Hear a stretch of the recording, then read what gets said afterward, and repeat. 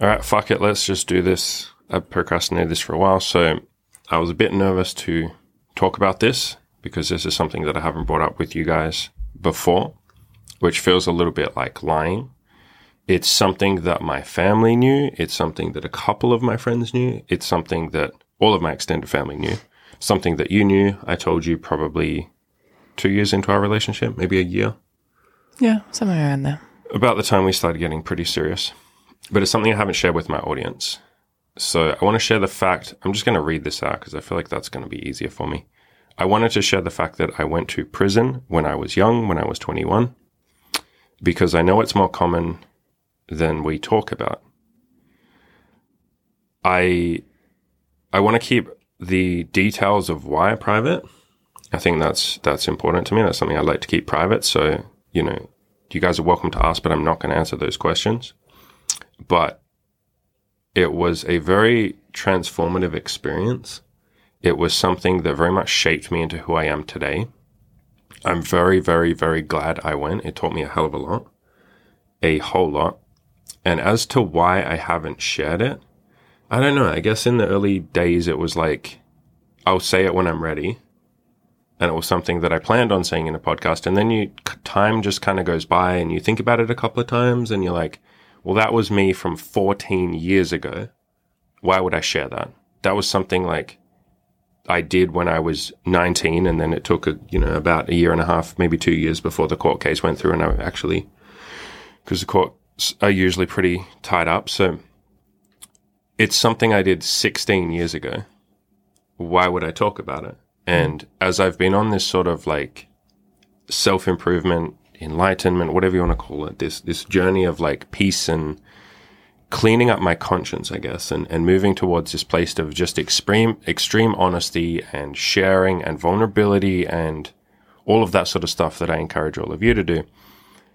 It got to a point where it's like, why don't I just freaking, like, I want to share this. Like I've been thinking about it more and more as the months have gone on. And yesterday I've had a couple of these experiences where we will be talking to someone and they will mention, like, we have a friend that has just gone to prison.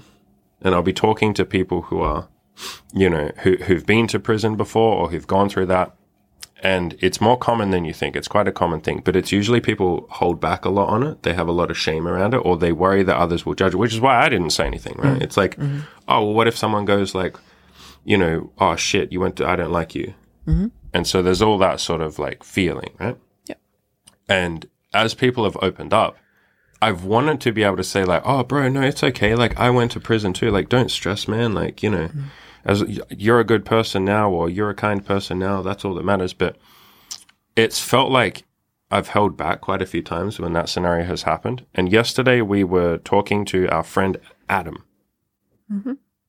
I hope he doesn't want to be anonymous.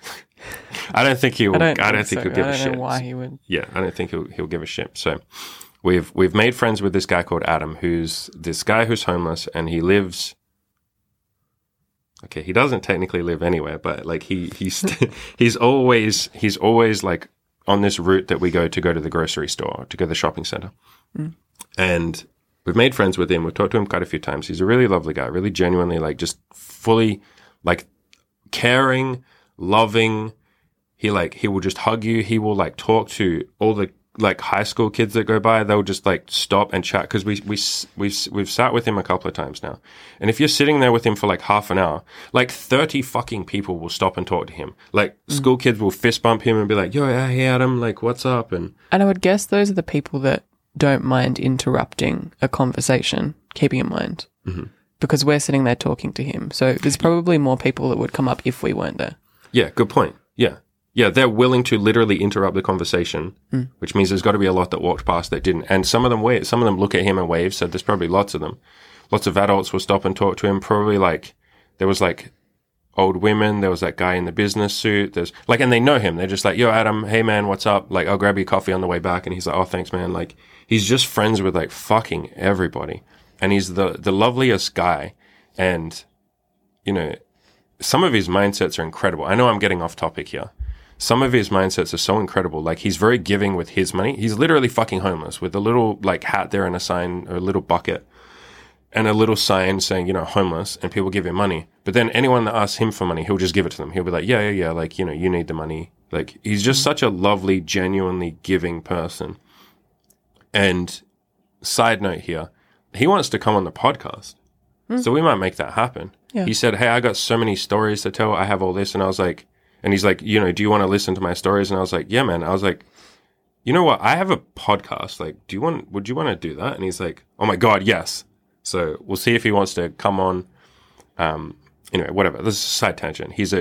He randomly mentioned, we didn't even say anything about it, but he's like, I've had a lot of adventures with women. And I was like, is he going to come on and talk about like his getting laid days or something? Like, maybe. He's like 53 now. So and he's like, I've traveled the world. Like, I've done all of this. And yeah, so I'd be really interested to hear more about him.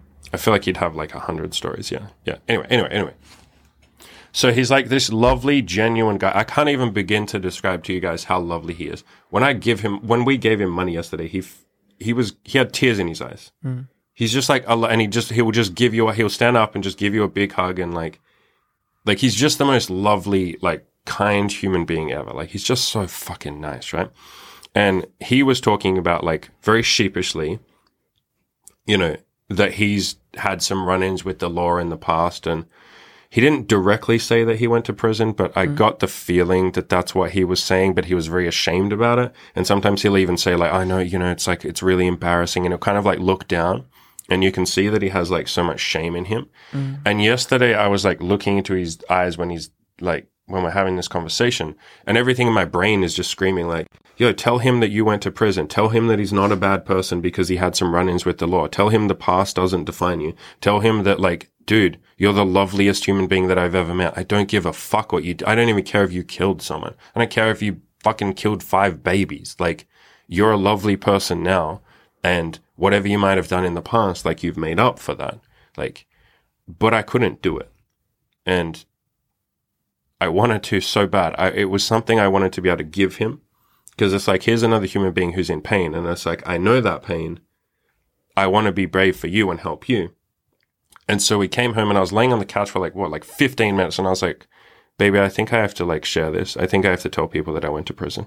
Like, and it's really terrifying. I think it's terrifying because I built it up, not because I think anyone will have anything negative to say. And if they do, like, please share. Like, I love when people voice their opinions, but I think it's just that I've made a mountain out of a molehill. You know what I mean? And so far you've told quite a few people now, like all of yesterday. Yeah, I told my entire coaching group first because they're my boys. Shout out to my boys in the coaching group. They were all incredibly lovely, really kind. One of them opened up about something. I'm not going to say who, and I'm definitely not going to say what, but opened up about some incredible stuff. Like, yeah, like on the scale of this, on the scale of me sharing my thing. Like, and he said, I've never told another human being that ever. And he shared it with the group. And I was like, this is not a small thing, man. This is something huge that you've shared. Like, holy shit. And then one of the other guys in the group has said, fuck, I've got some stuff from my past that like, I want to be able to share. I don't know that I'm ready yet, but like, fuck, man. Like, I feel like this would be healing if I share it. So I've gently encouraged him to share. And in our one-on-one coaching call, which is coming up, I think tomorrow, I'm going to very gently encourage and say like, look, man, if you want to share, like, I will listen. I will not judge you. But yeah, the point is that people were pretty lovely. I told all my friends. One of my friends already knew. I told him years ago. But I told, the rest of my friends. I then shared on my forums. And yeah, everyone, we told obviously the girl that we're seeing, that we're dating. She was lovely. She's an absolute sweetheart. I was really nervous to tell her, actually. Not because I thought she's just nothing but like kindness and joy and love and like hippie. I'm not going to judge anyone else, but I guess I was just nervous because it's different, because it's like it's someone you're dating. That seems different. I was nervous to tell my friends because it's like, what if they say like, oh, you're a bad boy. Like you're going to be a bad influence on me. Like, I think it's because it's people that are like, you're important to you. Yeah, and so you do care about, and I guess you care about your relationship with them. Yeah. And there's potentially the fear of losing said relationship. Yeah. Or changing the relationship. Yeah, and obviously you do the work on that, you investigate that. And I did a whole bunch of that. I'm still doing it right now as we're doing this podcast live. But, you kind of do the work and you go, okay, what happens if I do lose this friendship? Well, I'll be so incredibly grateful that this person was in my life. I'll be so touched that they were able to help me and that I was able to help them. I would definitely have zero animosity for them. I would have nothing but love. I would love the fact that they were able to speak their truth and that they trusted me enough that I could be okay with them ending a friendship or ending a relationship or ending, dating. Or I would really love that. Would make me genuinely happy. It might sound like a weird thing, but that would make me feel just full of like joy and love and happiness that like someone felt like they could trust me and trust themselves enough to end it and speak their truth. That would be a beautiful thing. Yes, I would still grieve for the friendship, of course, but it would be nothing but a good thing. So I shared on the forums. There were only a couple of people that replied so far. I think I only posted it like, 9 hours ago or whatever, and it's daytime for Americans and stuff like that. But there were a couple of people that posted and asked some questions, so we're going to answer those in a second. I had a bunch of my friends ask me like 1 billion questions. Yeah, the response has been pretty nice. People have been pretty genuinely lovely. People have been impressed with people opening up and sharing their stuff. I've had 3 people do that now, which has been really nice. Really inspiring. And I read their shit and I'm like, God damn, man, like this wasn't that hard for me to share. Okay, it was. But like, okay, I'll be honest. It was the video I did last month in December where I was like, I was fucking terrified to do this. Nah, son, that was nothing compared to this. But I felt like I needed to do this, not just for like anyone else who might have ever gone to prison, so that I then for the rest of my life now, I now get to give people a hug and say, it's okay, I went to prison too. It's okay. Like, I don't think less of you. Like, you're a good person. Mm-hmm. Look at everything I've done since then, everything I've achieved, all the self-improvement coming from that to like having a life of just pure like joy and abundance and happiness and like unbelievable gratitude. It's like, if I can do that shit, you can too. And so I now get to give, that's why I'm doing this. Like, it's a gift to myself. And also because I don't like holding back. I don't think it's lying, but it's not fully opening up. And anyone listening, please don't feel like you have to share stuff. I'm not doing this video to say, hey, everybody get your skeletons out of the closet. Though I am at the end of the podcast probably going to gently encourage you guys and girls to do that if that's something you're comfortable with. I'm never going to tell someone that you should do it, but yeah, it's been really nice. So yeah, like I said, about 15 years ago, went to prison for 6 months. I'd like to keep the why of why I went there private. I was really terrified to say this. Being a content creator means that you feel very vulnerable. Fucking the whole world essentially knowing, and my audience isn't that big that the entire world knows, of course, but like definitely a lot of fucking vulnerability. Yeah? Of course. It's like you're essentially saying this to, by the time you add up my site, my forums, Spotify, YouTube, so it's probably like 10,000 people you're saying this to. It's like fucking terrifying. So, but I think hiding this kind of stuff isn't strength. It just leaves you weak and vulnerable. Like it doesn't feel strong. It doesn't feel like it doesn't feel like it's going to be who I want to be 5 years from now. I don't want to be the person that holds anything back. And this has been a journey over the last, God, I guess you can say 15 years, right? Since this moment, it's been this journey of learning to open up and move out of shame and guilt. Cause I had so much shame. I had so much unbelievable shame 15, 16 years ago. I really did. Like when I was before that, when I was super depressed as well and suicidal, every single day, my whole existence was just shame. There was nothing but shame. I shouldn't be here. I was in so much shame that I didn't think I deserved to kill myself. Literally the reason I didn't kill myself is partly because I was scared. I held the knife on my wrist so many times. I wanted to stop in front of traffic so many times, but I wasn't brave enough. And the reason that I didn't kill myself was shame, because it was no, that would be the coward's way out. You have to sit here and suffer because you're such a miserable piece of shit that doesn't deserve to live, that you don't even deserve to die. That's how much shame I had. And that's the headspace I was in when I went to prison, when I did this thing all those years ago. I was in that fucking headspace. And to go from that to life is just abundant and joy.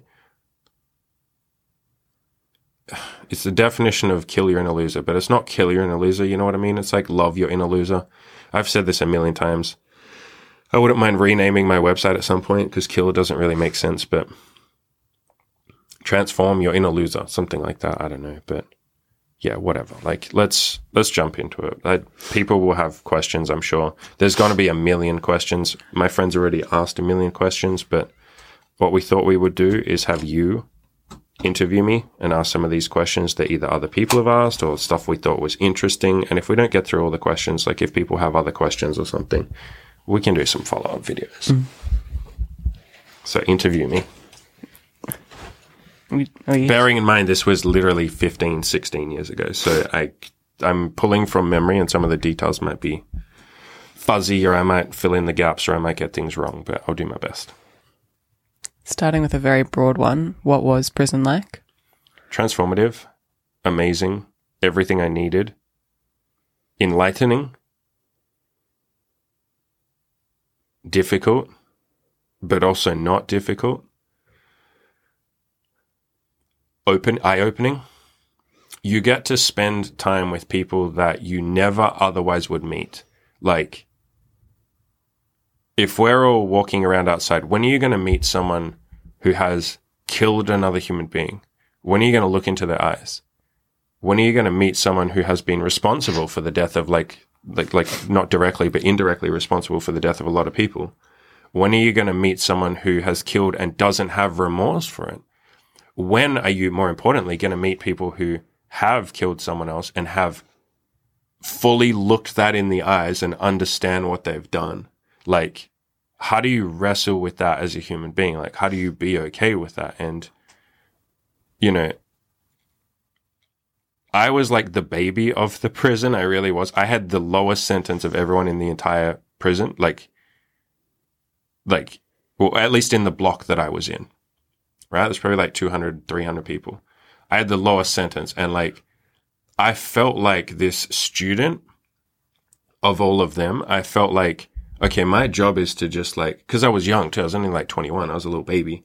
And I was like, okay, like people would constantly say like, you're a tourist. Oh, you're here for a little holiday. 6 months. You're here for a little holiday. Like, and I felt like, okay, like I understand that some of these people are in here for 15, 20 years, like 25 years. Some of them are in for life. But the way Australian prisons work is you can get parole. You're eligible after 25 years, but you have, like, they don't just give it to everyone. So you might be in there for life, but anyway, whatever.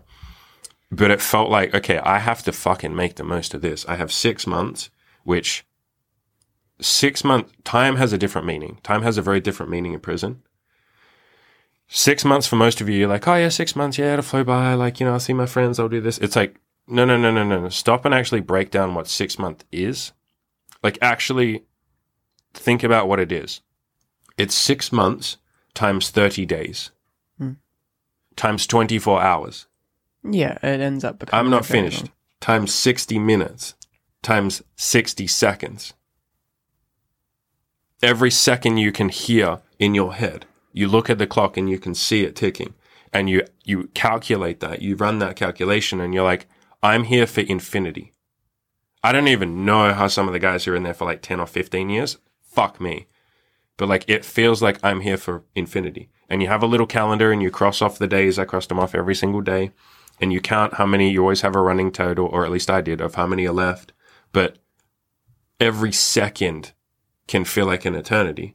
And so you're faced with two choices. Either I can say this is a prison sentence, like I've been put here as punishment, or you can say I've been given a beautiful opportunity. This is a gift. And that is how people divided themselves in my prison. It was either I think this is a punishment or I think this is like an opportunity. And the people that thought it was a punishment didn't really learn a lot. You know, some of them learned some things, but not really. They didn't really improve themselves. And I didn't get the sense that some of them understood what they had done and wanted to atone for it and make up for it and make the world a better place. But the people that felt like, okay, or understood that this is an opportunity, like this is a chance for me to be a better person, to grow, to learn, and I'm sorry I interrupted you before, by the way. You're fine. But this is a chance to grow and to learn. You know, those people, they were the ones that were like, I'm going to pack as much as I possibly can into every second. I'm going to make every second count. And I definitely was one of those people. And we formed this group of like maybe 20, 25 of us. And it was just nothing but like, okay, what we did was not okay. That's why we're here. Like if the first fucking step is we accept that we deserve to be here. Cause the other group, the group of people, and I'm not trying to make it into like a group, like us versus them thing, but people who see it as a punishment or unfair or unjust, they'll talk about how unfair it is. I'm the victim. And it's like, but you did the crime though. Like whether or not you think your prison sentence was fair, whether or not, you know, and I've had discussions on that. Everybody or a lot of people told me that my prison sentence was not fair. They're like, you shouldn't be here. Like you should just be doing community service. And it's like, yeah, but like I'm fucking here.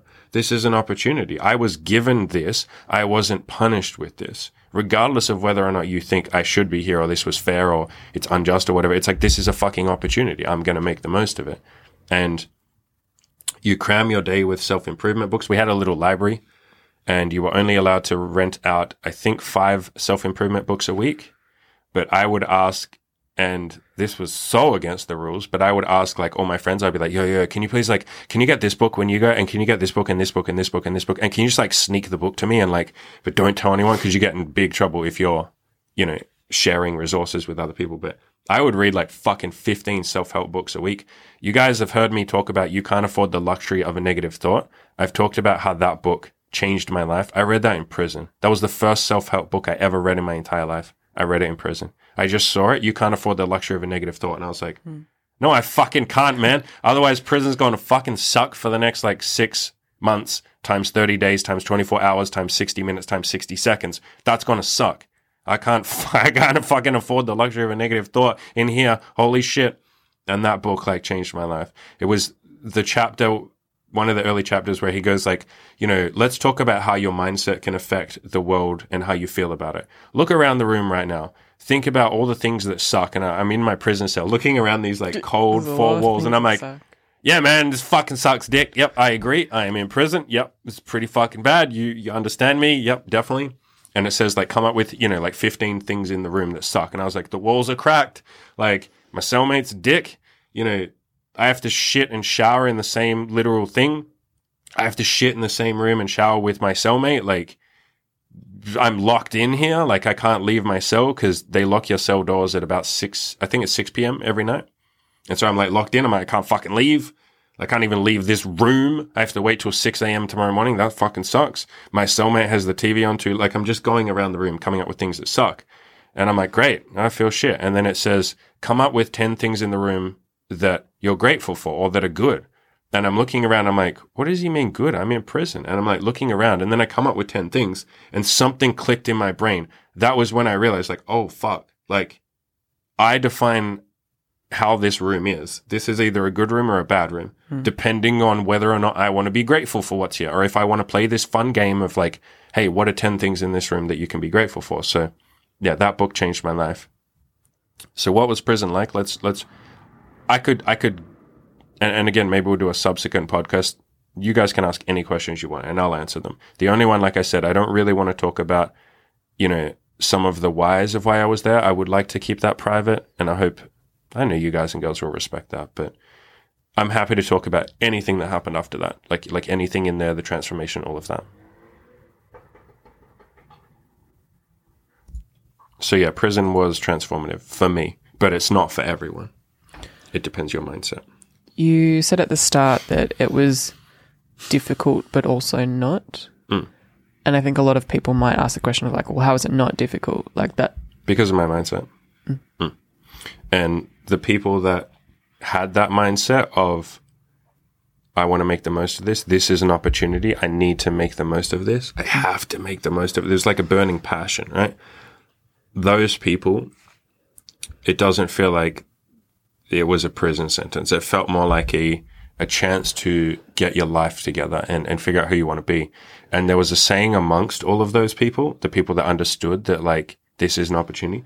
They would say like, we're not doing hard time. There's a concept of like hard time. we're not doing hard time. Our families are the one doing hard time. And I fully embraced that. I was like, yeah, my mother was okay after like week 2. She was completely fine. My dad took it really fucking hard. It probably wasn't until a couple of years later that he forgave himself. He fully fucking blamed himself for me being in there. And he had a conversation. My mum is like so beautifully honest. It's probably why I've opened up and been so honest in my life. My dad had a day where, my mother told me, my dad had a day where he was just, basically almost in tears. And my dad has cried like maybe once in my whole fucking life, right? And he just said to my mother, he said, Leanne, I think this is my fault. And my mother, in her beautiful honesty, just said, yeah, Malcolm. Yeah, it might be. And I think that took him, a couple of years. And I knew that she told me that. And she and I tried so hard. We did everything we could to be there for him. But he was so in shame and guilt that he wouldn't listen to me. And so I said my mother only took about 2 weeks to realize that I was fine. Cause for context, as soon as the judge said hey, you're going to prison, I was like fucking stoic. In that moment, I was like, I never fucking break. I do not break from this fucking second onwards. I am going to be like fucking, I didn't understand the word stoicism or anything like that, but I was like, I will not fucking break. They will not see me broken ever. I will not break in front of my family. I will not break in front of my friends. I will not break in front of the judge. I will not break in front of any fucking prison guard. I don't know what happens after this point. I don't care. I do not break. They can fucking torture me and kill me and I will not break. My face will just remain like stoic. And it did. For the entire 6 months, it did. And that was transformative in itself. But because of that, I had a chance to speak. They basically take you away, but then you get to talk for like a little bit before you go to your parents. And, my mom was obviously crying a little bit, but she's very strong. My dad just looked like despondent. And, they were like, basically like, are you okay? And I was just like, fuck, I was a rock. I was like, I'm okay. And I think that really fucking helped them. And I think they probably thought that was like a facade I was putting on, and it was. It's fake it till you fucking make it. But because I kept that up, because I was like, no, I would give myself a pep talk just nonstop. I was like, you do not fucking break. You do not break. You are strong. You will not fucking break. The moment I walked into the prison, holy shit, that was fucking terrifying. Like, you're just like, I'm going to get fucking raped. I'm going to get fucking murdered. I was like, they can fucking rape you and you will not break. You will not cry out. You will fight them, obviously, but you will. And none of that happened, by the way. It was a very nice experience. Like prison was a very nice experience.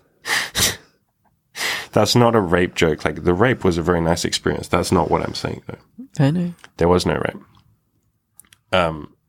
But because I was like, I'm not going to break, for the first, you would get phone calls. You could pay for phone calls, 10-minute phone calls. And, I called my mother the first day and she's like, are you okay? And I'm like, I'm okay. I'm honestly okay. I promise you I'm okay. And it only took probably a week or two of daily phone calls with me saying that repeatedly, where she was like, you really are okay, aren't you? And I was like, yeah, Mom, I promise I'm okay. I think I needed this. I think she just needed to see that I wasn't a victim, that she's like, oh, okay, he understands. He did something wrong. He understands, regardless of, because at this point I had so many people in my ear saying, oh my God, this is unfair. This is unjust. You shouldn't be in here. This is there's a code in prison that you don't really tell other people what you've done. But I did tell people what I'd done. And I stopped just because it felt like a weird fucking influence of people. You're trying to reach acceptance and understand that what you've done is wrong. And then a lot of people are saying, no, man, it's okay. It was wrong. Yeah, it's fucked up. Don't do it. But man, they gave you a harsh sentence. You're hearing all that shit. And then I'm just like, I don't want to hear that. I want to know that what I did was not okay. I want to heal from it. And anyway, the point I'm getting to is after 2 weeks, my mother fully understood that. My dad didn't for the entire time, and not until a couple of years after. Because in his defense, not that I'm attacking him, but because he had asked me so many times during my childhood, and especially when I moved out of home, I remember they would call me once a week and basically say, how are you? And this is when I was really depressed, suicidal, wasn't leaving the house, hated myself, knife to my wrist, daily, thinking about stopping in front of a bus and just ending it all, dark, parts of myself, parts of my life. And I would just lie to them on the phone, especially my father. And I would just say like, no, everything's good. And my father knew I was full of shit. And he would say like, no, Andrew, are you okay? And I came so close to like breaking down so many times where I just wanted to say like, no, but I didn't know what would happen if I said no. I was so terrified of saying no. I thought I'd die or something. I didn't know what would happen if I said, no, I'm not okay. Like I'd tried to hide that for so many years since I was about 14, right? So for like 5 or 6 years, I'd hidden my depression and suicidal ideations and attempts and stuff like that. And yeah, because I lied to him every time and he knew it, he told me that, you know, one day when he came for a prison visit, he was like, you lied to me. And I was like, I know, Dad. And he's like, no, son, I knew you were lying to me. And I didn't push it.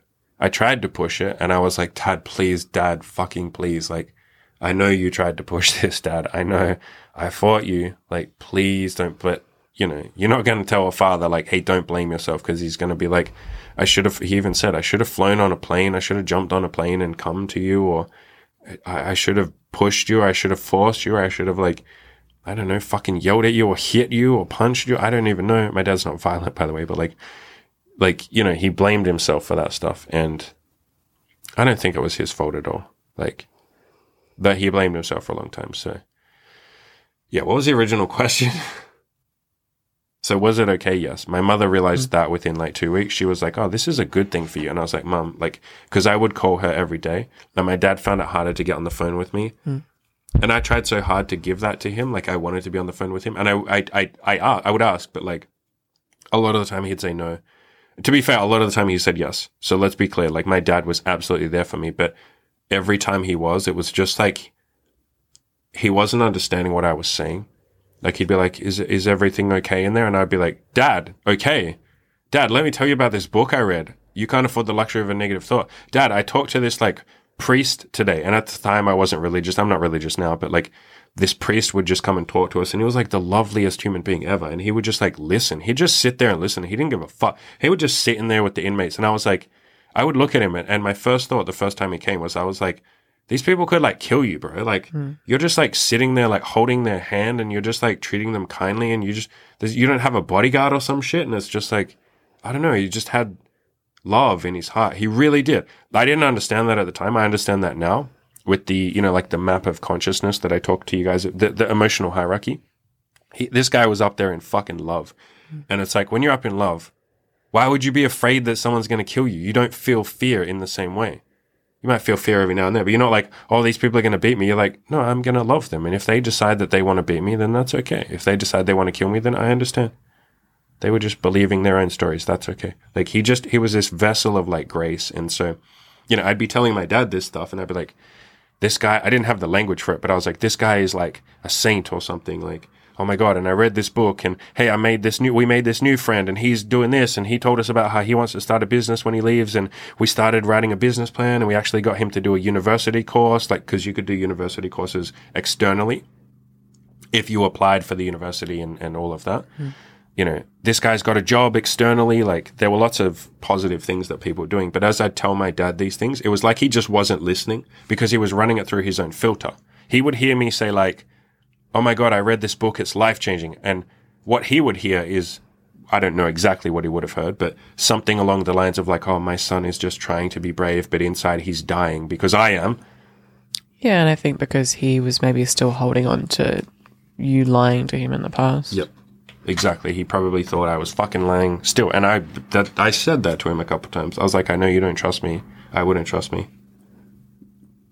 You said that you were intent on being like stoic. Yeah. So over the 6 months or even when you had the sentence, keeping in mind this was like an early 20 something, how old was it? As in how old was I? Yeah. So I don't have the exact date. I think I was like 20, either 20 or 21. Yeah. Like around there somewhere. So at 21, over the 6 months, you didn't like cry or have a breakdown at all? No, fuck no. No, it was, you know, let's just use any excuse I can to insert my current agenda, which For any of you listening, so before plenty of you would meme and say that I got a couple of like people even saying this, that I was always bringing up like Byron Katie stuff, and I still do that. I still bring up Byron Katie. But now you guys all know I'm obsessed with this. Like I'm obsessed with this. And this is what happens when you're a content creator. You get obsessed with like something that's really genuinely changing your life at that point in time, right? So this map, I love this map. It's a really nice just mapping of like, let me fix this. Let me fix our webcam. It's a really nice mapping of like human emotions and stuff. And so you can kind of map what I did and the stages I went through. So I was down in shame. And to be clear, I haven't given full context. When I was first arrested, there was then a gap of like about 18 months, I think, before I went to prison. And in that time, that's where I did a lot of my healing of depression. Right? So that 18 months. So if you read my depression article, a lot of that is from that time. And then other parts of it are from when I was actually in prison. So it's over like a 2.5, maybe 3 year period where I was like getting my shit together. Right. And so when I first got arrested, I'm just down in fucking shame. Right. I wanted to fucking die, as I'm sure you can imagine. I already wanted to die. I was already in shame. Imagine how much more shame you feel when like, and it was funny because, I mean, not funny, but the night I was arrested, my mother flew down. Like fucking long flight too. Like, God bless her. Like it would like a fucking 6-hour flight too, like across the country. And she just like jumped on a plane immediately. And like, she was so mad at me. We joke about that sometimes because my mother is the most loving, kind, just beautiful soul. Right. And she was so mad at me, but she kept it together enough. She wasn't talking. And that's how I know she really fucking was mad. And she drove me from the holding cell or whatever it's called. Like you get released. Mm-hmm. And she drove me back to my apartment. And she was just like, all right. She made a cup of tea. She's like, all right. And I was sitting down on the couch. God bless her. My mom's so sweet. She got like, I was sitting on the couch and I was just looking down. I couldn't look her in that. I couldn't look anyone in the eyes for like the first fucking month after this happened. Maybe the first like 3 weeks. I remember we went, I know I'm jumping all over the place. Don't take the thing away. No, I'll come back to this in a second. Anyway, whatever. So yes, I was in shame. I was looking down at the ground. You know, my mother literally got down onto the fucking floor on her knees. Like, threw herself at my feet, essentially, like gracefully and gently. And she's down on my knees. And then she's like looking down. She's on the ground, like looking up at me to try and get my eye contact. She like lifts my chin up. Oh my God, I could not fucking look her. And like, you know, she's just like, tell me what happened. And I couldn't fucking look me in the eyes. And she's like, look me in the eyes. And I was like, I can't. And she was like, okay. And she just stayed down there, like, and she just listened, right? And, you know, she was like, she said this thing this is the map of this consciousness. It's this map. And I understood it in that moment. She said, this is rock bottom. This is rock bottom. You've lied. You haven't told us that you were depressed. You kept that inside for the last like 5 or 6 years. You know, you told me now that you were depressed since you were 14, that you wanted to kill yourself since you were 14. You lied to me. You lied to your father. You lied to your sister. You lied to your girlfriend here. You know, we broke up that day, obviously. Like, she was kind enough to stay and listen to all of this, actually, which I'll always be grateful to her for. And then this was just too much. We didn't have we didn't have a good relationship anyway. But, you know, my mother was like, this is rock bottom. Like, it can't go. Where else are you going to go? Like, this is rock bottom. The good news is it's only up from here. And I didn't know it at the time, but, you know, and here's my favorite little fucking map. That's this map, right? I was already in shame to begin with, but like that night was the most amount of shame I've ever felt. Cause it was like, you have all this shame and part of shame means keeping it inside. And then this is like someone threw dynamite in there and it's like, yep, no, it's all getting blown apart. And now we got to see the shame. We're going to look at the shame. And I thought that was the worst thing ever, but obviously it was the best thing ever. Like, and any of you who are listening who are in shame for whatever it is, the only way it gets better is if you tell one fucking person. You cannot improve from shame without telling someone.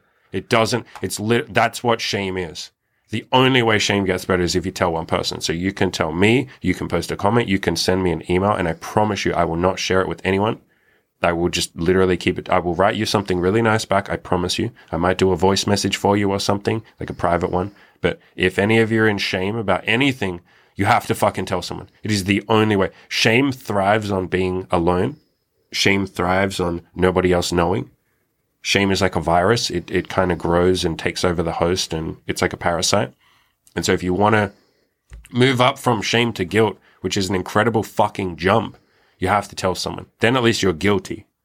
You feel guilty. So yeah, so I felt horribly shameful, horribly guilty, but I poured it all out. You know, I've been depressed, I've been suicidal, blah, blah, blah, blah, blah, all of this stuff that I'd kept. I was actually more ashamed of that, of having lied to my parents, than anything else.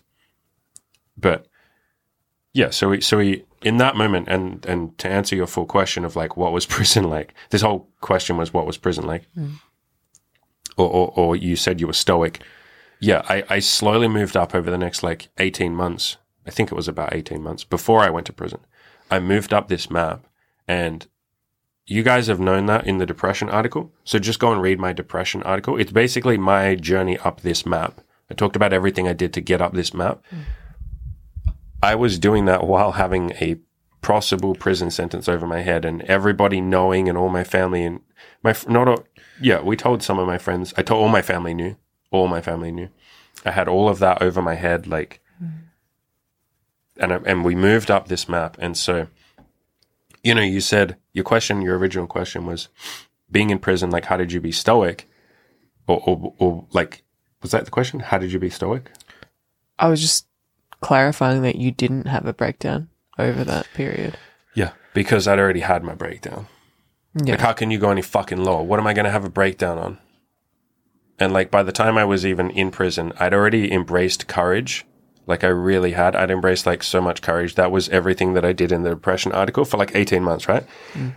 I did so much. Like, yeah, obviously, I guess it was like the breakdown was the 18 months. Like, that was, I'm assuming there was a lot of like almost grieving. Oh yeah, I've talked about this. This is in the depression article, so go and read that if you haven't read it already. But yeah, so for the first like month afterwards, I was just crying every day. I was just, and not just crying, but crying and screaming until no sound would come out. Like literally, and then just, if any of you have ever cried or screamed until no sound comes out, it's the weirdest feeling ever. It's just like you have nothing left to give, and yet there's more pain there, and you now have no way to get it out, and it hurts. It fucking hurts trying to cry or trying to scream, but like your tear ducts have dried up, your voice is gone, like no sound is coming out when you're screaming, and you're just like this wretched, just mouth curled up in agony. Like, yeah, for like a month it was like that. And again, I've talked about this in the depression article. Like, that was me grieving. That's grief. That's fucking better than being down in shame. At least me pouring my fucking everything I'd held inside for the last, like, yeah, I hurt like hell, but like at that point I couldn't put the genie back in the bottle. That's why I say, if you're down in shame or guilt, please fucking tell someone. Please reach out. Reach out to me. I will give you a fucking $10 coaching call. If you're really that deep in shame and you have no money, which a lot of people in shame have no money, I'll give you a $10 fucking coaching call. Like, please reach out. Please go see a counselor. Please read my depression article. I have so much. Let's put the depression article on the screen. I have so many resources in this because I understand, because I went through this shit, right? Like, this was me. So please go to my website, go to killyourinaloser.com/depression. And I got a video there. It's like 3 hours long on my story. I talk everything about my story, and I have 3 chapters or 4 like sections. And if you go to the section on hope, I have all of these like resources. I tell you how you can like start improving it. I talk about this book that I said before. I have so many resources. I've done podcasts. Look at all these fucking resources. Don't kill yourself. What to do when you feel hopeless and helpless. Depression is a lack of, how to be happy. I'm always full of doubt. I put so much shit in there. Obviously, this article itself is there too. And then I have a bunch of like actual how-to guides. And on my YouTube channel, there's obviously millions more. I talk about cognitive behavior therapy. I talk about having a support network, making friends and how to do that. I talk about medication. I talk about counseling. I talk about, there's a bunch of shit in there. So please go and read that article if you haven't already read that. But yeah, I slowly moved myself back up or up this map for the first time in my life, because I'd spent what felt like my entire life down in guilt and shame. Definitely shame. I didn't even feel guilty because it was just too much shame to even think about being guilty. Guilty would have been a fucking relief. So was grief. And so I slowly moved up. And I didn't have this map. I didn't know this is what I was doing. You know what I mean? I was just following what my parents said. And I'm so grateful for them, and following what the counselor that I had said to do.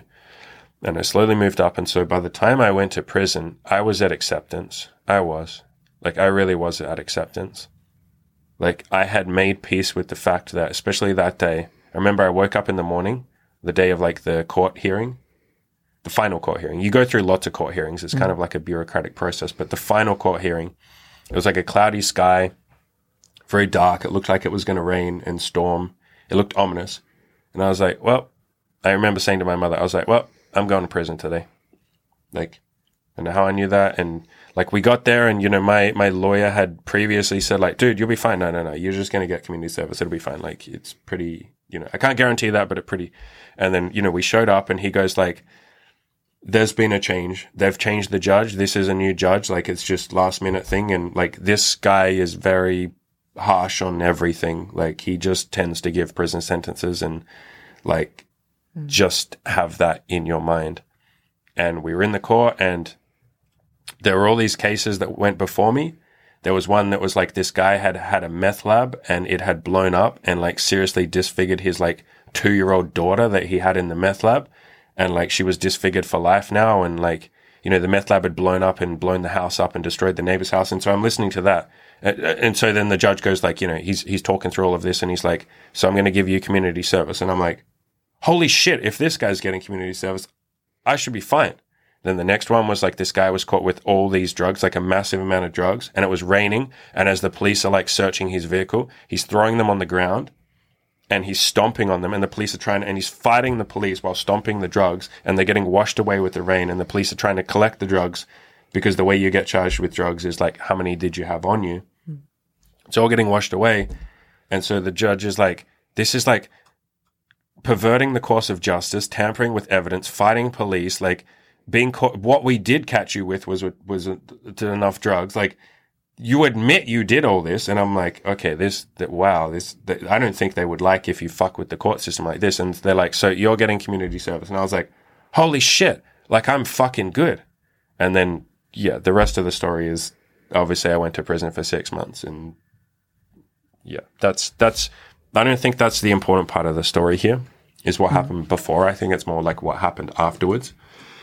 And so at that moment, yeah, it was just fucking roller coaster, hey, especially the way that he did the speech, the judge. It was a roller coaster. It was a beautiful, now I can look back on it and I can be like, that's fucking hilarious. Because like everything I just told, and there was more cases before that. I think like one guy got a prison sentence, but like out of the 4 or 5 things that I heard before mine, only one did. And so I was like, we're fucking great. And like, and then he gets to mine and he's going through everything and he's like, yeah, look at all this stuff you've changed. You've gone and gotten a job. You have made amends. You have like, I had support letters from my family because I told all of my family. I had like 20 support letters from every member of my family telling about all this stuff I had improved and how I was like on the right path, how I had a job now and how I'd gotten promoted in that job even. Like I did a lot of self-improving in that time. I was like a manager in that job and they were like, look, the community needs him. Like this job needs him, like blah, blah, blah. Like, look, he's turned a corner. Like, you know, he's got his act together. He knows what he did was wrong. Like he's made amends. He's trying to fix it. And, you know, the judge is saying all of this and I'm like, yeah, like, okay, he gets it. And he's like, so I do not believe that a court sentence is warranted. Like, I believe you've learned your lesson. And I'm like, holy fuck. Oh my God. And then he's like, however, it is important that we set a public deterrent. And so to deter other people from doing the same thing and committing crimes, I'm going to sentence you to 1 year in prison, eligible for parole after 6 months. And I was like, is this a prank? Like, but in that moment, it was like, okay, acceptance. Like immediately as he said that, like it was like I was hearing the second he said the word, however, my brain went into like on this map, my brain went into acceptance. Like the second he said the word, however, I was like, I'm going to prison. All right. Okay. Stoic. And like, I'm giving myself a pep talk, but it felt so dissociated. I can still remember it, even though it was like 16 fucking years ago. I was so dissociated from what he was saying that I could hear his words in the background. Like he wasn't saying them to me. I'd already been sentenced. I already knew it. Like he didn't even have to say it. Why are you even saying it? Just say like, hey, you're going to prison. Like, and so I was already at acceptance. The second that I walked in there, I was like, no, I did something wrong. I'm going to jail. Cool. How do I make the most of this? And so the rest of the prison sentence was moving up to like, fuck man, like obviously not enlightenment. That's like Buddha and shit like that. Nowhere near that. But like absolutely love, joy, peace. Absolutely. Like a state that I've only just gotten back to now in like 16 years later with a hell of a lot of self-improvement. And you can ask questions of like, why did I fall back down the map? It's very easy to be peaceful and joy and loving when you're in prison. And then when you go out, you let your ego and your outside world and distractions and all of that distract you. And, you know, I got into another relationship, which was not a happy relationship. It was violent. I was violent to her. She was violent to me. It was abusive. It wasn't happy. We weren't nice to each other. Like there was a lot of love in there too. Like I know I often talk about the relationships in the past and say, oh, they were toxic and they were abusive. Those are two words I'd like to stop saying, because I think that makes me out to be the victim. And I think I've done that a lot in the past. I haven't meant to, but I have.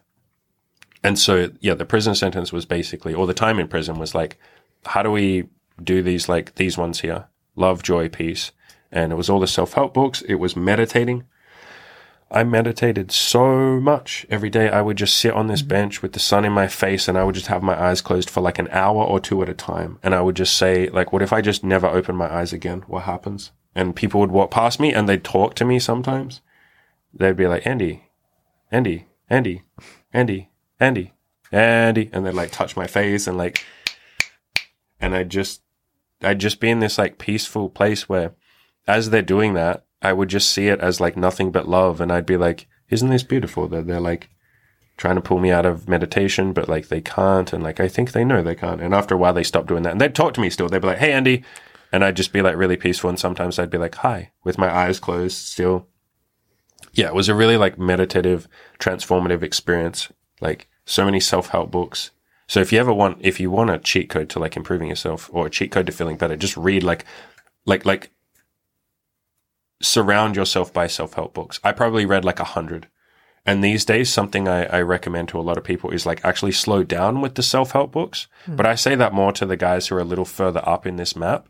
Like if you're already, you know, achieving a lot of goals and you're up in like, I don't know, willingness or acceptance, right? If you're already far in your self-improvement journey, take your time with any self-help books that you read.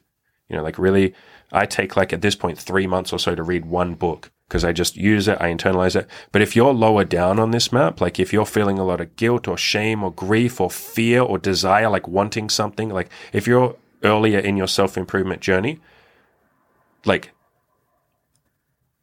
just propagandize yourself, like brainwash yourself with self-improvement books. Like just read hundreds of them, literally hundreds of them. You're trying to shove yourself up to like courage. Yeah, I think because if you're in the lower states too, you're probably not going to spend time in between reading, reflecting and implementing, and you'll just spend time pulling yourself back down and feeling shit. Yeah, so as you said, as much time as possible with anything that's in a higher frequency of emotion is probably a good thing. Yeah, for sure. And spamming yourself with that. So yeah, I was definitely up in the high levels. It was just nothing but peace. It was like I would wake up every day and just see everything as a gift. That probably only took like 2 weeks of being, maybe a month of being in there. So I did have to do it. I was at acceptance when I first went in, and then maybe a month later I was like up to like love, and I did eventually get to just like where I just loved everything and everyone. Like people would just open up to me, and people really started opening. As the higher you climb in this, like people just fucking open up to you because they're like, wow, this motherfucker's on some shit. Like whatever he's on, I want some of that. I'm going to tell him stuff. And I never judged anyone. And like people I got a lot of stories. People told me a lot of stuff like that. They were like, I haven't told anyone else this. Like, I haven't told them what I did or how I'm here. Like, I was always really grateful for that. That was nothing but a beautiful gift for sure. Next question. So you've mentioned in prison there was a garden. What was that like? There was lots of nature, lots of gardens. There was a tennis court there as well. Couldn't always use the tennis court, but like, yeah, the garden was amazing. It was like, and we were surrounded by nature. It wasn't So I went to 2 prisons. When you first go in, you go to like a maximum security prison while they like decide where you're going to go. And it'll be different in every country. It might be different in every state inside my country, but the prisons that I went to, that's all I'm familiar with. I was first in a maximum security one for, I think, 6 weeks. And there were just concrete walls. It's like what you see in movies. Like if you've seen The Shawshank Redemption, it looked like that. Just big concrete walls. You can see the sky, but that's it. And then they moved me to like a medium one. And I would have gone to a minimum security one, but there's too many people in those. And so you have to sort of be in the system for a couple of years before you finally get to one of those. Like someone has to basically leave for you to get that spot. Yeah. And I'm lowest priority because I'm only in there for 6 months. They're like, you're here for a fucking holiday. Like so I'm in the medium one, but the medium one was like, there wasn't concrete walls. There was just fence, like metal, like chicken wire or barbed, whatever you'd call it, like just chicken wire fence with barbed wire at the top. So you could see through it. And we were out in the bush. And so there were kangaroos and like, they would come up to the fence sometimes and you're just like, hi. Like they're off in the distance. They're like, 100 meters away, 300 feet away, but you could see them. There were birds. There was like, a garden with like, where the prisoners took care of the garden. And I was like best mates with the gardener. And so like, he would just give me like food all the time. And then I made best friends with a chef, he was like a chef on the outside. And so like, we were all friends together. And so it was incredible. So like everybody, and the meals in prison were pretty good, to be honest. They were like, whatever you'd get on a flight, like a airplane, they were like that level. But you could buy extra food and stuff like that. But because I was friends with the gardener and because we were friends with the chef as well, I ate like a fucking king. And he taught me how to cook a little bit and stuff. And you only had a microwave, you didn't have an oven. And so we'd have to get really creative. Like, how do you make cannelloni in a microwave? We had a frying pan as well. Like, and so we'd make all these incredible foods, like lasagna. It's like, how do you make a lasagna? And so like, you'd have to come up with really creative ways. And like, you don't have a lot of pots and pans and stuff either. And so we'd have to come up with really interesting ways to make and the chef was amazing. He was like really, really, really good at cooking. And the gardener was like great at gardening. And we just had incredible food, like any type of food you could think. We were allowed to get whatever we wanted. We just had to put in a request and it usually took like, a week or so. But yeah, the garden was amazing. It was very like soul giving, like it added to my soul. And it was very much like, that's where I spent most of my time, honestly. We were allowed to go out there at about 8 a.m. and we had to come back in by, I think, 5 p.m. So you could spend most of the day there. And it was like really, really, really nice. I was surprised that this probably won't surprise, or it might surprise some people. Like the people who have the mindset of like, okay, this is a gift. This is an opportunity. Like, or this is a chance for redemption, or I need to atone for what I've done, or like some sort of like positive, like I need to get positive karma. That's how I thought. I was like, I've done a lot of negative fucking karma. That's why I'm here. Okay. How do I get some positive karma? Like, I lied to my parent. I did all this shit. I committed a crime. Like, I've hurt people. I've lied. I've spent my whole life just in pain and agony. I've been horrible to my grandfather. Maybe I'll talk about that in a separate podcast. I got to get some karma. And those people who have that mindset would be out in the garden. Like, they'd be out talking to each other. They'd be in, like, the food area just chatting to people. They'd be playing, like, card games. They'd be, like, building, something, reading self-help books, going to the gym. But the people that had the opposite mindset of like, this is a punishment, they would stay in their cell. There were some guys that basically never came out of their cell, apart from when we had to do like the roll call, like where they count you. They would just never come out of their cell. So yeah, there are a lot of people that use the garden, but there were like, probably I'm going to say like 30% of people used the garden, maybe 25% of everyone that was in there, like would go outside. Other guys would go outside for a little bit, but like, yeah, there are a lot of people that weren't making the most of the prison. Like at all, like at all. Like they would just have the same friends for years and they would sit in the same spot and they would talk about the same stuff. They would talk about like just drugs or like whatever had got them there. They would just have like low level conversations. Like when I say low level, I mean like the same conversation over and over again. Like what's the weather like today? Like that kind of thing. Not changing, not building. But yeah, the people that used the garden, we were so grateful for it. It was amazing. It was really, really, really amazing. So yeah. I mean, I guess we talked about all of that. You can talk about that if you want. Yeah, what was it like getting out after 6 months? Amazing. Weird. Really weird. Because as nice as the prison guards were, and they were so unbelievably lovely, you are called like a criminal. You're called offender, and they don't always use that name, but on all official documents and when someone important is talking to you, they'll call you like offender rather than like... And then your surname, right? Yeah, rather than like person. And the prison guards were really nice. In the first prison I was in, the maximum security one, they were not very nice. They were not very nice. They seemed to take pleasure in not being nice. They weren't abusive. I'm not going to say, please don't think that I'm saying that they were that. Definitely not. But they were not loving and kind. But in the second one I was in, yeah, some of them were fucking loving and kind. Like, they genuinely were really fucking loving and kind. Like they showed me a lot of humanity. But there's still a hierarchy, right? They are above you. They get to go home. And they did their absolute best to, like, break down those walls. And they would just come and sit with you in the garden alone, like, in the areas where you knew, because you came to know where security cameras were. Like, other prisoners would tell you, they'd be like, hey, if you ever want to commit a crime, like, if you ever want to do drugs or something, go do it over in that corner. I'd be like, I don't. Like, I'm here for 6 months. Like, I don't want longer sentence. Like, what do you mean? But, you know, sometimes you might just happen to be sitting in that place. And the security guards would know where those places were. And they kind of let you alone for the most part. They were pretty chill. But, like, if you're sitting in that spot, sometimes they would come and just sit with you and be like, hey, how's it going? And, like, you'd have it in your head. You'd be like, if I was to beat you up right now, like, there's no one that comes and fucking saves you. Not that I was thinking of beating them up, but, like, you're thinking, like, you're taking a lot of vulnerability to sit here. And there was this old lady that was, like, I don't know, in her 50s or something, maybe 40s, in her 50s. She was, like, really fat, really short, really old. And, like, she came and sat with me so many times. And, like, we were just alone. And she was like, hey, how's it going? And I was like, I'm really good. How are you? And she's like, oh, really good. Like, you know, what are you going to do when you're out? Like, what do you think you're going to do? And I was like, oh, man, like, okay, if you're going to listen, here's my fucking plans. Like, you know, how's your family? Yeah, they're great. Like, you know, you said you had a sister, right? Blah, blah, blah.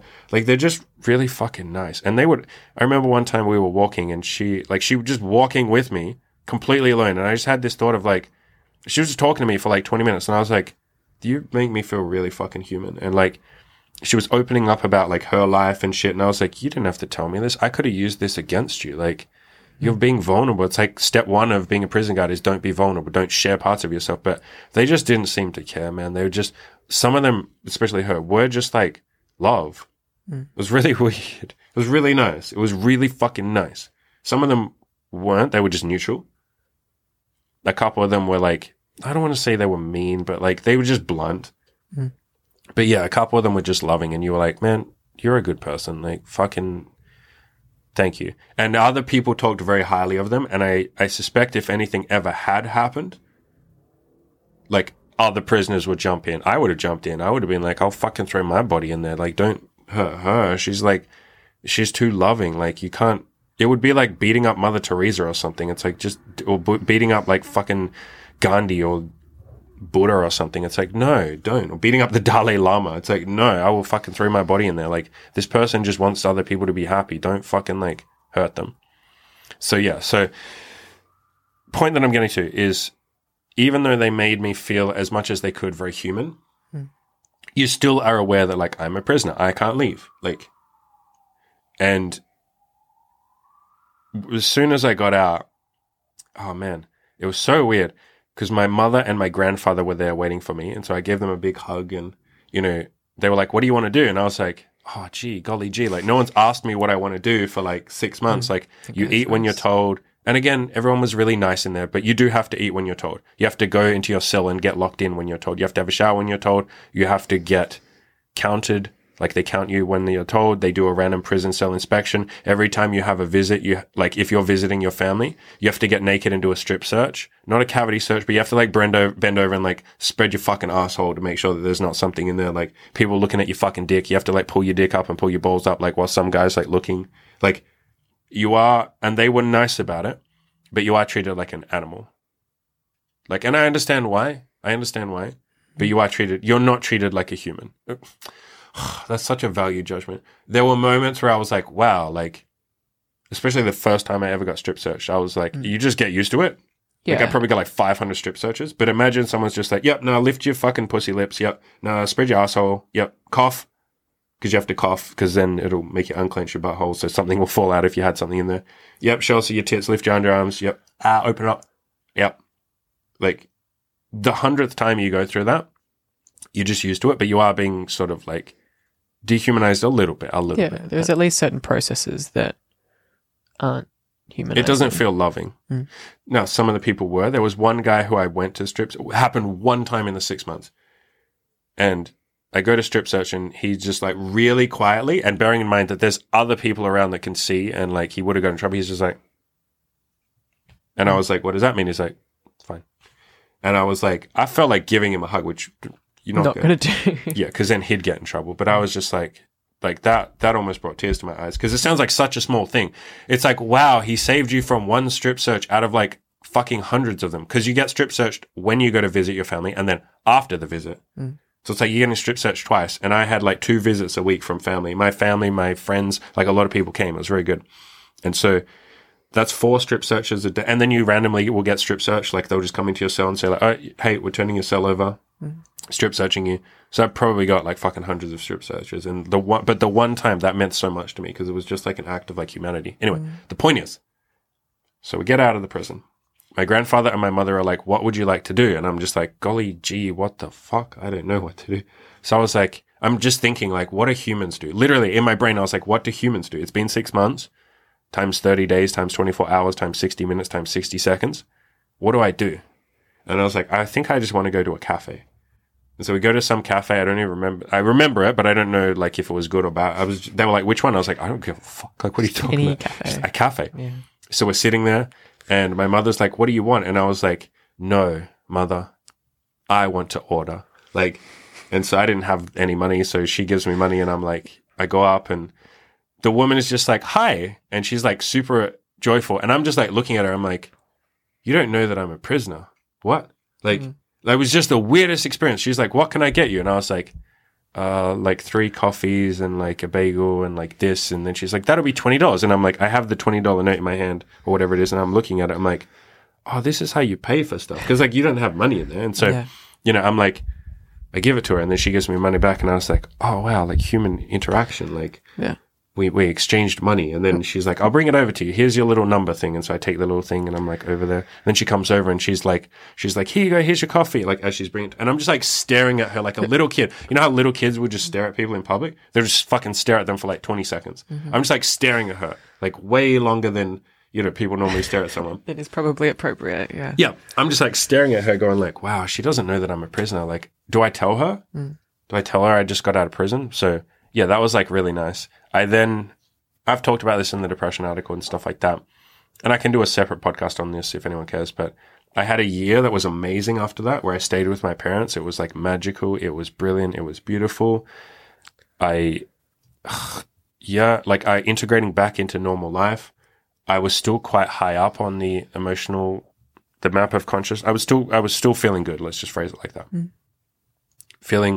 I wasn't quite full of joy and peace, but there was like a lot of joy and peace, yeah. But like integrating back into society was definitely like interesting. Not difficult, but just like there's a lot of stuff it's like being able to shit with the door closed is a fucking like, having a toilet seat, by the way, is like a luxury. There's no toilet seats in there. Oh. Having a shower that isn't over the toilet, because the shower was over the toilet. So when you're showering where you shit. Like, that's a luxury. Like, soap, fuck me, because you have to buy soap in there. Just like... Buy soap. Yeah. Like, pillows, like, just everything was like a luxury. Just everything was fucking beautiful. I was so grateful. I was so unbelievably grateful. And again, in prison, I had a lot. But there's like way more that you have when you come out. And so it was good. So after that year, then I got into as I've talked about, I got into my second long-term relationship, which lasted for about 4 years. And yeah, that was the one that was like, not great. Like, we weren't good to each other. She had a lot of her own stuff with, from her family, and her family had quite a violent past, and that definitely came out. And she did the very best she could. She loved me as much as she possibly could. She loved me quite a lot, and I loved her quite a lot. But it was not a healthy relationship. I had 0 friends. I was very enmeshed with her. She had a couple of friends, but like we didn't have our own independence. We didn't have our own love, like self-love. We didn't have our own lives, and I slipped back into depression, but never as low as I did the first time. It was more just like a sense of like, so it was definitely depression, but it was never like suicidal. It was never like shame. it was never any of that. Although there was quite a bit of shame. No, that's a lot. Yeah, there was a lot of shame because I was like, I should be enlightened. I didn't have the word enlightened, but I was like, I was supposed to be happy. Why did I go to prison? Why did I leave why did the first relationship end after 6 years? You'd think I'd learned something, and yet here I am coming straight back to a woman that, like, we both weren't good to each other. Let's just phrase it like that. But, like, you'd think I'd know better than this. What the hell am I doing this? Why? Like, there was a lot of shame there, to be sure. Yeah. But that was ultimately really good for me. All of this shit was really good for me, if that's not clear. Like, your pathway leads you to the current moment. And if you can find even one thing in the current moment that you're grateful for, it's like, hey, then maybe the past at least led to this one grateful thing. And that doesn't, for some people, they'll hear that and go like, yeah, but my current life sucks. It's like, I understand. I've been there. Trust me.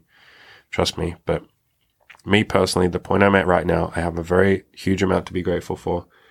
And yeah, I'm glad everything happened the way it did. For a while, I wasn't. When I was in prison, I was very happy.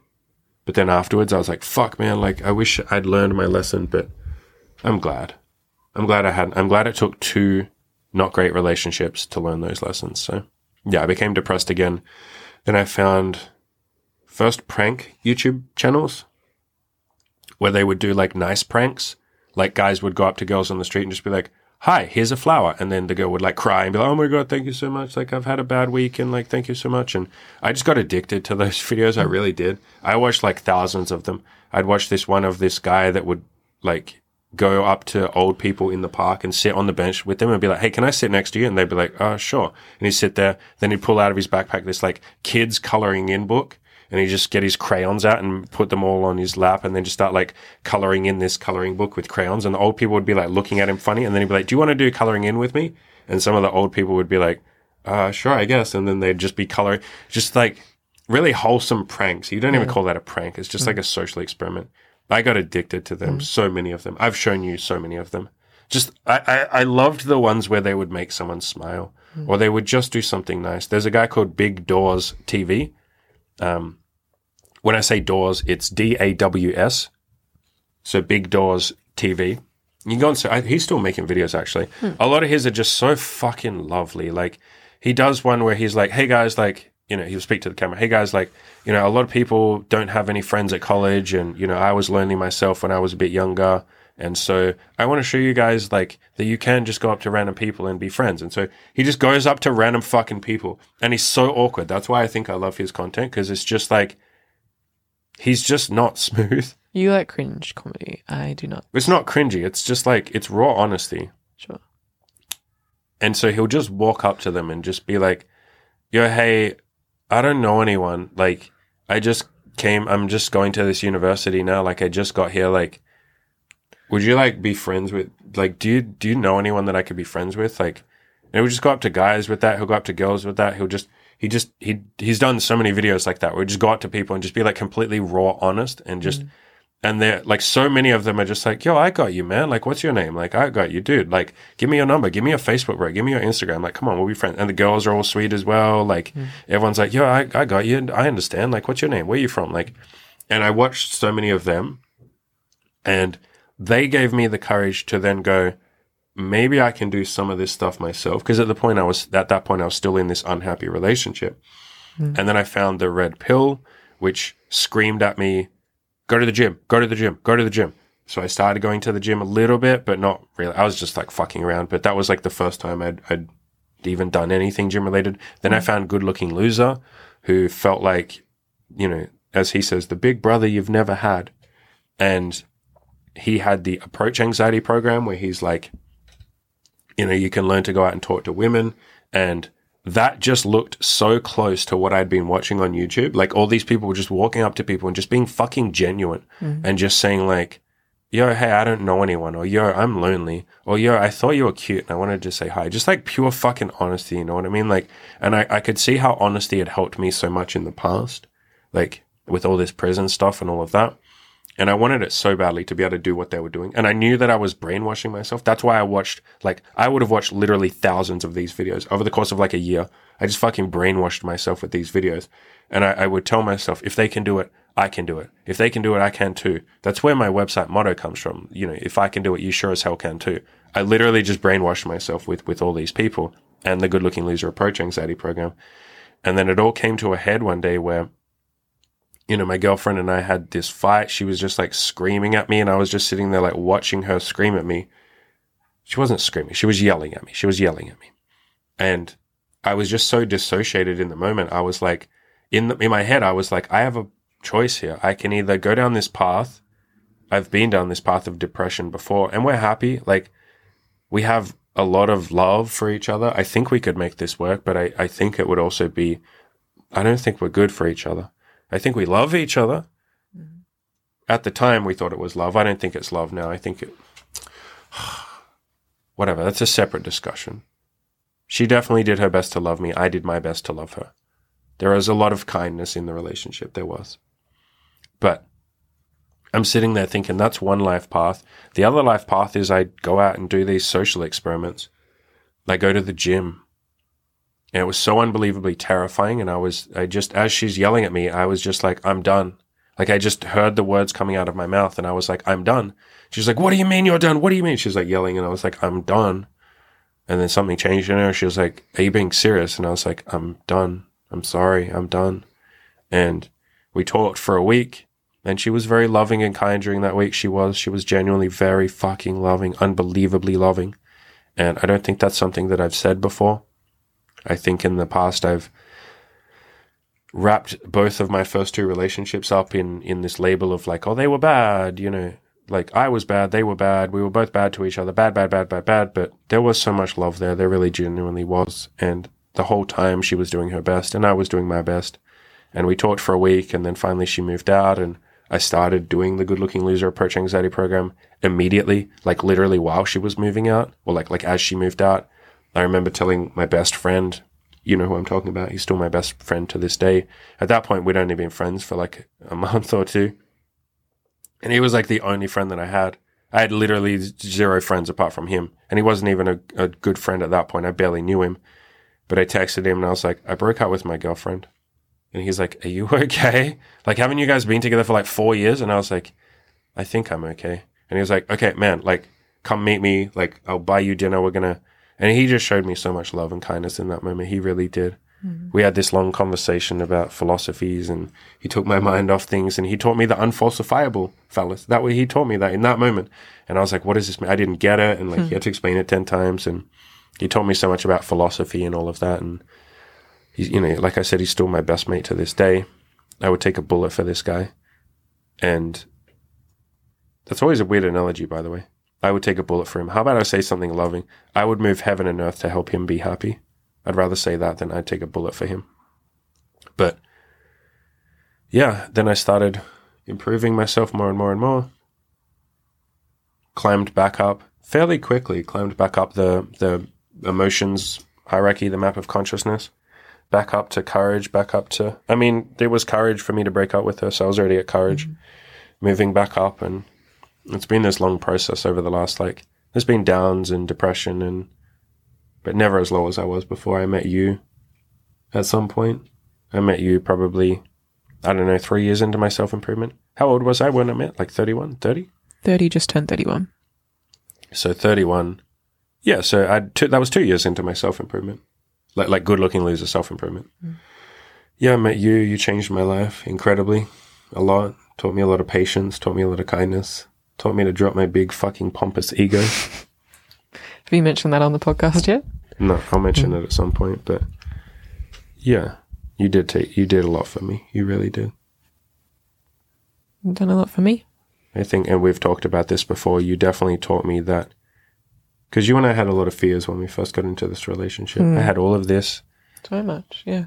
You had your parents' divorce and, your brother. We've talked about that on the podcast. I think your brother attempting suicide when you were young, and you feeling so unbelievably helpless in that moment. And you being by his side in the hospital and just calling your sister and saying, I don't know what to do. I can't do anything. I don't know what to do. And we were both so scared of relationships because I had 10 years at that point of being abusive and being abused.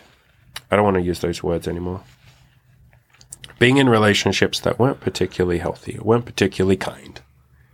And when we first met, we had all these conversations where, It was our little mantra for a while there at the start, wasn't it? You were like, I don't do feelings. And I was like, I don't do feelings either. I'm not getting into a Yeah, relationship. I'm not getting into a relationship. We don't do relationships. We're never going to be in I need you to know that I will, maybe one day in the future, but not for the next 2 or 3 years. I don't think you ever said that to me. What did I say then? Not that. Like, What did I say? I don't remember. none It's of like that. 5 Just like years at ago. some point we'll break up. That was the mantra Yeah, for I did a while. say that, didn't for I? like, Yeah. I was like, you have to know a I'm going good to break 6 up with you at months. some point. Yeah, I did say that. You're right. Yeah, I was like, I can't do relationships. At some point, I'm going to end this with you. And you were like, essentially, yeah, good. Like, I don't do feelings either. Like, we were like both train wrecks, but I think we were both deeply honest with each other. That was us being incredibly honest. Yeah, or simultaneously lying to ourselves. We're lying to ourselves, but we're like speaking our truth, you know what I mean? Yeah, no, absolutely. Wouldn't have to say that. I could have just fucked you and not told you. You could have just been emotionally unavailable, which, most people are, but you were incredibly brave. You told me about your binge eating. You told me about all the things that had hurt you. You told me about your parents' divorce. I told you about a lot of stuff. I told you about this prison stuff maybe a year into it. a little while in. But I'd hinted at stuff like this, and I told you about my relationships immediately. That's like within Yeah, that was early on. the first 2 months or something. I was like, yo, hey, you have to know I'm not going to get into a relationship. I had these 2 relationships. I'm still learning to move past them. I don't know how to be in a relationship. I told you that. I was like, I don't know how to be in a relationship. I don't know what I'm doing. I'm going to fuck it up. So I am going to break up with you at some point. Like, but as long as you're happy being here and I'm happy, like, that's great. We were both so scared. So unbelievably terrified. And we just kind of took it slow. And that's why I say build things. Like, you don't have to rush into calling it a relationship. You can if you want to. You're all adults and you'll do whatever you want. But we benefited a lot from going nice and slow and taking our time. And Oh yeah, I don't see a world in which it would have worked if we jumped we would have into both a just fucking relationship. broken up. Yeah. We weren't ready. And we moved slowly. We overcame hurdles. We had to do a lot of soul searching on what we wanted. I had that big moment, which you and I know about, which I've talked about, but like I don't think I've done a specific podcast. When you were like, hey, I can't do this anymore. I don't think I can be with you if this is the relationship dynamic. And in that moment, I had to basically say, okay, do I want to just be like a player fuckboy for the rest of my life? And just like, it's not that. That wasn't the choice because we're still obviously dating and sleeping with women together. But like, it was essentially like, do I want to build something with you? That was the conversation. The whole conversation essentially boiled down to you saying, I feel like you have helped me increase, or I've increased my self-esteem. And I'm at the point where I want something a little more than this. And you right now can't give me that. And that's okay. But I'm going to go off and find that with someone else. That was the conversation. It wasn't so peaceful and eloquent, but that was the essence of what was being conversation. communicated. Yeah. Or at least how I interpreted it. And yeah, I spent the weekend thinking about it and going like, can I give this? Do I want this? I want it so fucking badly. But all of my red pill programming that was like, never do anything for a woman. Like if she is willing to walk away, like, fuck her. Like, never give any compromises to a woman. Not that it was a compromise, but it's like never give anything to a woman. Like, all of that kind of stuff. And I obviously had my first 2 relationships, all of that baggage and bitterness and pain and all of that I hadn't fully worked through.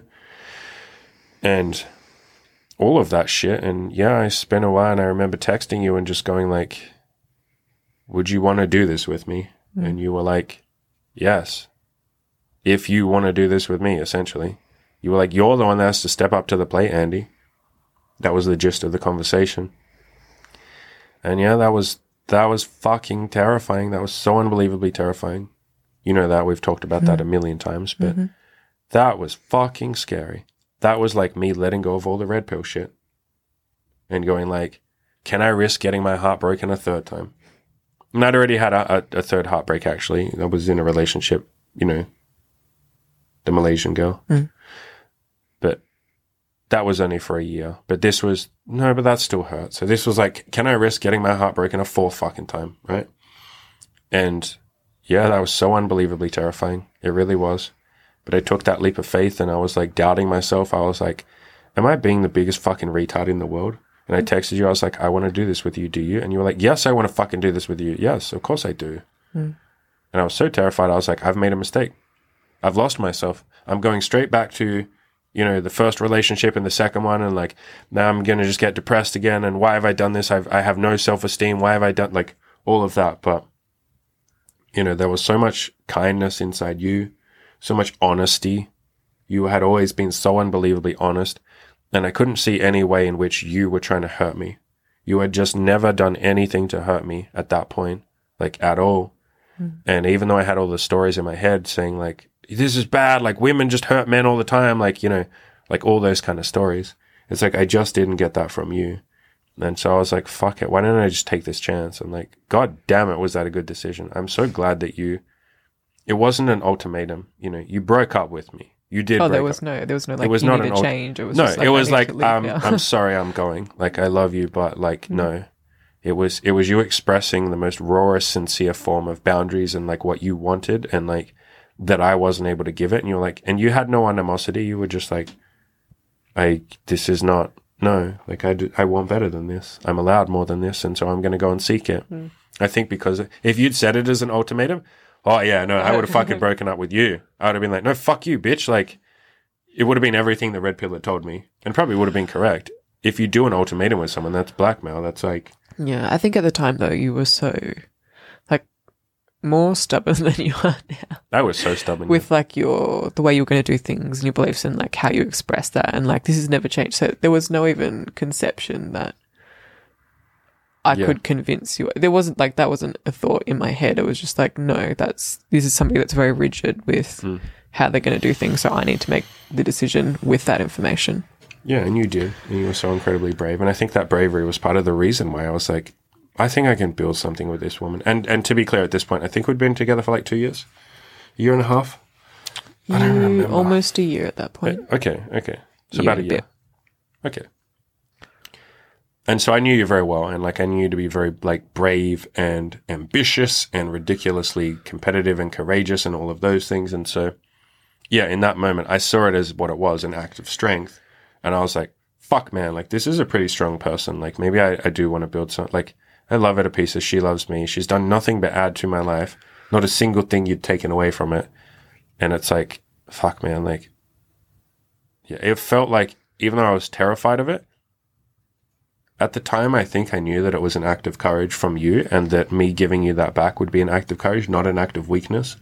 And if it had felt like an act of weakness, I wouldn't have fucking done it. My red pill stuff was so strong at that point. My self-esteem was so strong at that point. My stubbornness was so strong at that point. And I had an amazing group of friends who, you know, like would have told me like, no, ditch her. Are you kidding me? Like, this is weak, dude. But yeah, it felt very much like an act of strength in that moment. It's like, okay, no, like this is someone expressing their boundaries. She's very strong. I want to give this. And to be clear, if I couldn't have given that to you, I wouldn't have. If you'd asked me, you didn't ask me. If you had wanted something that I couldn't give, I would have said like, no, I can't give that. But yeah. And if anyone isn't clear of what we're talking about, like that you're giving, you basically said, hey, you're out there sleeping with all of these women. You're having all this sex without me. That's wonderful. I'm happy for you. That's great. But that isn't the type of relationship I want. Yeah, I just felt like I was just another girl. You were just another girl at that point. Yeah, for sure. That's what you were essentially saying. I want to be the main. And that was hurting. Yeah. And you were like building things with other women and becoming like emotionally like connecting with other women as well. So yeah, that was a lot of what I wasn't okay with at the time. Yeah. Yeah, and so it was a conversation, and so that's when I said to you, you know, after I thought about it for the weekend, I was like, what if we date women together? Or at the time I said, what if we fuck women together? What if we sleep with women together? And you were like, yeah, I want that. I like that. Yeah, and for a little while you would kind of see them a few times and then introduce them to me, and that was we were already moving that direction. Yeah, I didn't like sleeping with girls without you. It felt strange. It didn't feel like it was what I wanted. But yeah, that's just how we were doing it. I would sleep with a new girl. You know, I'd tell her, hey, I have this girl that I'm seeing. Would you like to sleep with her with me? Yeah, and it felt like that felt weird to me too, because it felt like an extra step that I'd inserted. Like, oh, so I have to sleep with them once. But like, I don't want the sex to be too good because then it's like, well, Emmy will miss out. And then I have to like catch her up on it. but I don't want the sex to be crappy because, like, why am I having crappy sex? So it was this weird, like, I was having decent sex with girls, but, like, and I was screening them too. I was like, hey, I was at that point, I was literally saying on Tinder, hey, I will sleep with you only if you're willing to sleep with my girl, like with Imi the second time. And if they or said eventually. no, Yeah, because at the start you were, even if I had met them, you would still see them on your own for a while. Yeah, I remember as well. And so that was a bit of a transition period, and then 2020 things changed a lot. They did, yeah. And I guess was a stepping stone to where we are now. I think because there wasn't necessarily the capacity for you to be having sex with other girls on your own for a while, and then things ended up evolving into where we date girls together now. Yeah, and it's funny you mentioned before, you know, you felt like I was emotionally connecting to women, like building something with them, and you weren't comfortable. It's funny that we it's not funny. It's really beautiful that we're both at a point now where it's like, well, that's what we want now. Like we both want to build something with girls. Together. Yeah, yes. For as long as they want to see it, there's no expectations there. No expectations, only curiosity. But yeah, it's nice that we came that full circle, because that was something that you were scared of, and I guess I was too. Like, what if we get attached to a girl that we're dating? Or at the time, we called it sleeping with. Even the language that we use now is different. Like, and that's been a very conscious choice. But we used to just say, like, we had sex with a new girl. Now it's like, oh, we're dating this girl. We're seeing her. Seeing her, I guess, is what we say. Yeah, and that is because, like, the tangibles of what we're actually doing is different. Yeah, we've changed it completely. We used to just be having sex with as many girls as we could. Like, if they were willing to have sex with us and they're attractive enough, we would just sleep with them. Whereas now it's like, do we like you? Do we think that you're someone that might hang around for more than a couple of times? And I think we've said, and we don't know what we'll be like in the future, but at this point, we're quite happy seeing just one person at a time. We're only seeing one person right now, and that seems nice. I like that. Yeah. It's like a chance to go a little deeper. And we're also very busy. Yeah, I think it's that too, for sure. I don't really... We've slept with a lot of people at this point. Like a lot. Like a ridiculous number. Like, we lost count a long time ago. It's a lot. So I don't think we need any more sex. Like, it's fun if it happens. Yeah. I'm not turning it down, but it's not something we're pursuing. Would you like to finish up so you can go to your thing? Or do you want to keep talking? I'll happily keep talking. What time do you have to call? Are you sure? You're going to skip your thing, though. Are you sure? You're a very kind person. I want my fiddle object back there. Generally speaking, when we do podcasts, one of us, we both end up fiddling with stuff. I fiddle with this. You and your mouse. I do this, right? You pick at stuff all of the time. And then I usually find, and he took it from me like a minute ago, and I was like, that's my object. Don't fiddle with stuff. I like when you fiddle with stuff. Okay. We can ask some questions. Yeah. Should we do some questions? Because there were... people from your forums who ask questions. Should we finish up and do it as a second part? Sure. Yeah, it's probably as one listenable thing. We can just break it into two. Yeah, so we'll keep recording right now, but we'll finish this video basically. Like,